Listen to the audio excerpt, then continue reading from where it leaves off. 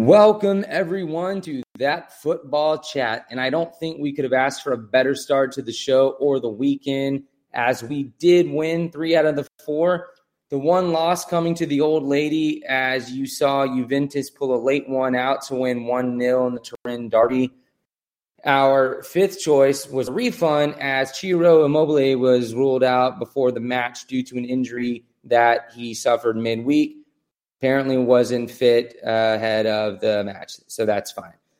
Now, to review the ones that we did win, and I think we did a pretty darn good job, the Atletico Madrid beat Barcelona. If you recall, I did say the players aren't playing for Koeman. I don't think he can handle the pressure. When you have other managers touted, including Pirlo, who did nothing for Juventus, it can't give you too much confidence going into a big match like that. So Atletico wins 2-0, but not only is it a 2-0 win, that's the first clean sheet they've kept in their last 4 matches. So will he soon be replaced? I don't know.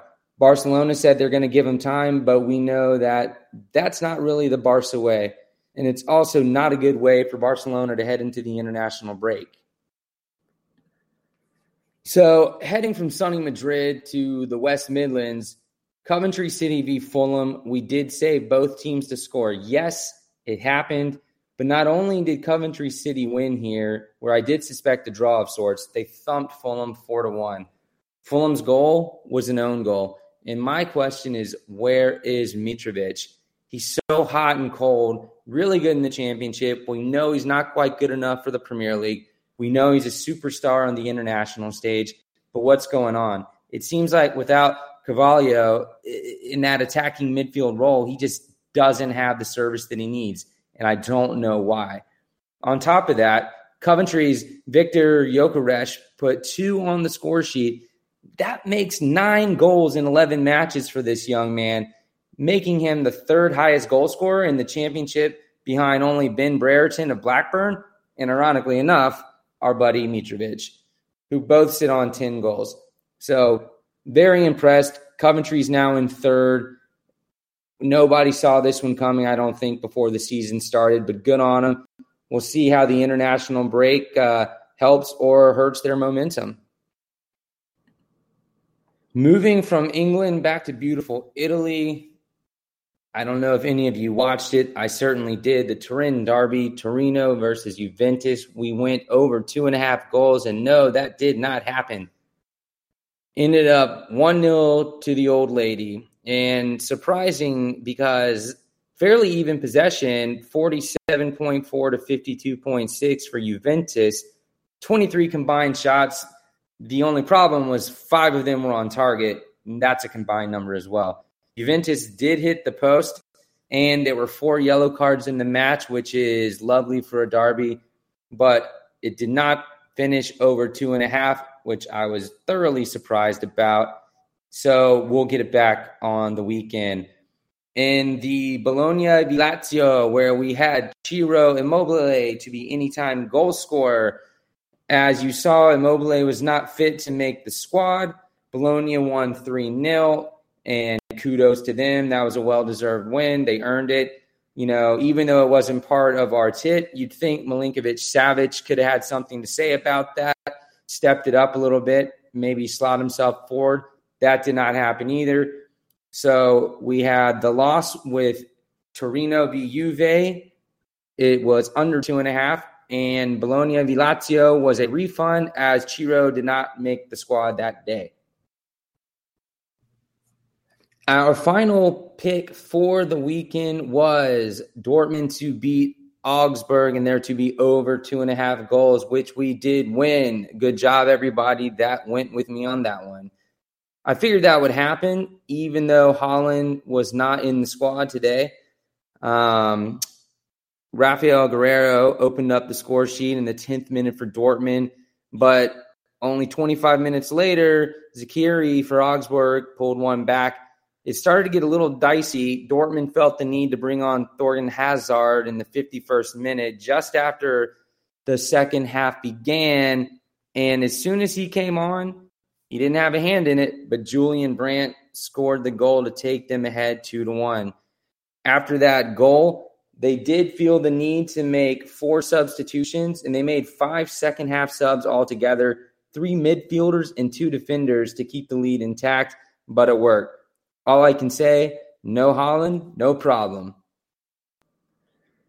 So now that we've got all that out of the way, let's go with the midweek selections. There's not a lot going on during the midweek before the international break this weekend, but there is the EFL Trophy and the National League in England, which I happen to be a huge fan of. So what we're going to go with this week are a few over 2.5s in the National League, starting with Woking and Dagenham and Redbridge. Now, Dagenham and Redbridge average 2.7 goals for alone per match. That's pretty impressive. Now, Woking, on the other hand, averaged 2.4 goals for per match and concede 1.4. To me, this is a no-brainer, coming in at minus 150 or 2 to 3 odds. After that, we've got Bournemouth versus Torquay United. Now, Torquay, 16-4 and 18 against in 9 matches. That is a heck of a lot of goals scored, including a 5-0 win this weekend. That's big stuff. Bournemouth sit 4th in the table with 4 of their last 5 matches having over 2.5 goals. But a win could see them move to the top of the table pending other results. So we're going again over 2.5 goals in Bournemouth versus Torquay, minus 150 or 2 to 3 odds, same as Woking versus Dagenham and Redbridge. Our third in the National League is Bromley versus Weymouth. Bromley sit in 10th in the table, but don't let that fool you. They have 2 games in hand. As it stands, if they win their next 2, they'll move to 3rd in the table. Now, Weymouth, shipping goals at the moment, conceding 11 in their last 5 matches, which is not good. They average just under 1.5 goals per match, scored 4. So they might hit the back of the net, but I'm not so sure. Either way, we're going over 2.5 goals on that match as well. So Bromley versus Weymouth, that comes in minus 160 or 5 to 8 odds. Our final 2 midweek picks, we've got Lincoln City versus Sunderland in the EFL Trophy, both League One teams. Lincoln City seem to be taking the trophies pretty seriously, scoring 6 goals in their first 2 matches of the Cup. This will actually be Sunderland's first match of the EFL Trophy, but they sit 2nd in the League One table, only behind Wigan on goal differential. So it'll be interesting to see if they play a bit more youthful side or go for a cup and a promotion. I think they'll be safe on the promotion. Personally, it's earlier in the year, who knows, but they're looking pretty darn good. Lincoln City, again, also in League One with Sunderland, sit just 3 points above the drop zone. So I imagine they'd like to win this cup tie just for morale purposes. That going in over 2.5 goals in Lincoln City versus Sunderland comes in at plus 120 or 6 to 5 odds. And last but not least, the UEFA Nations League semifinals between Belgium and France. Belgium, despite not winning anything, still ranked number 1 in FIFA's world rankings. No idea how, but they're playing against the World Cup winning France, who are 4th in the world rankings. That being said, Lukaku is surely to put one on the board, and Griezmann, since leaving Barcelona, seems to be firing on all cylinders.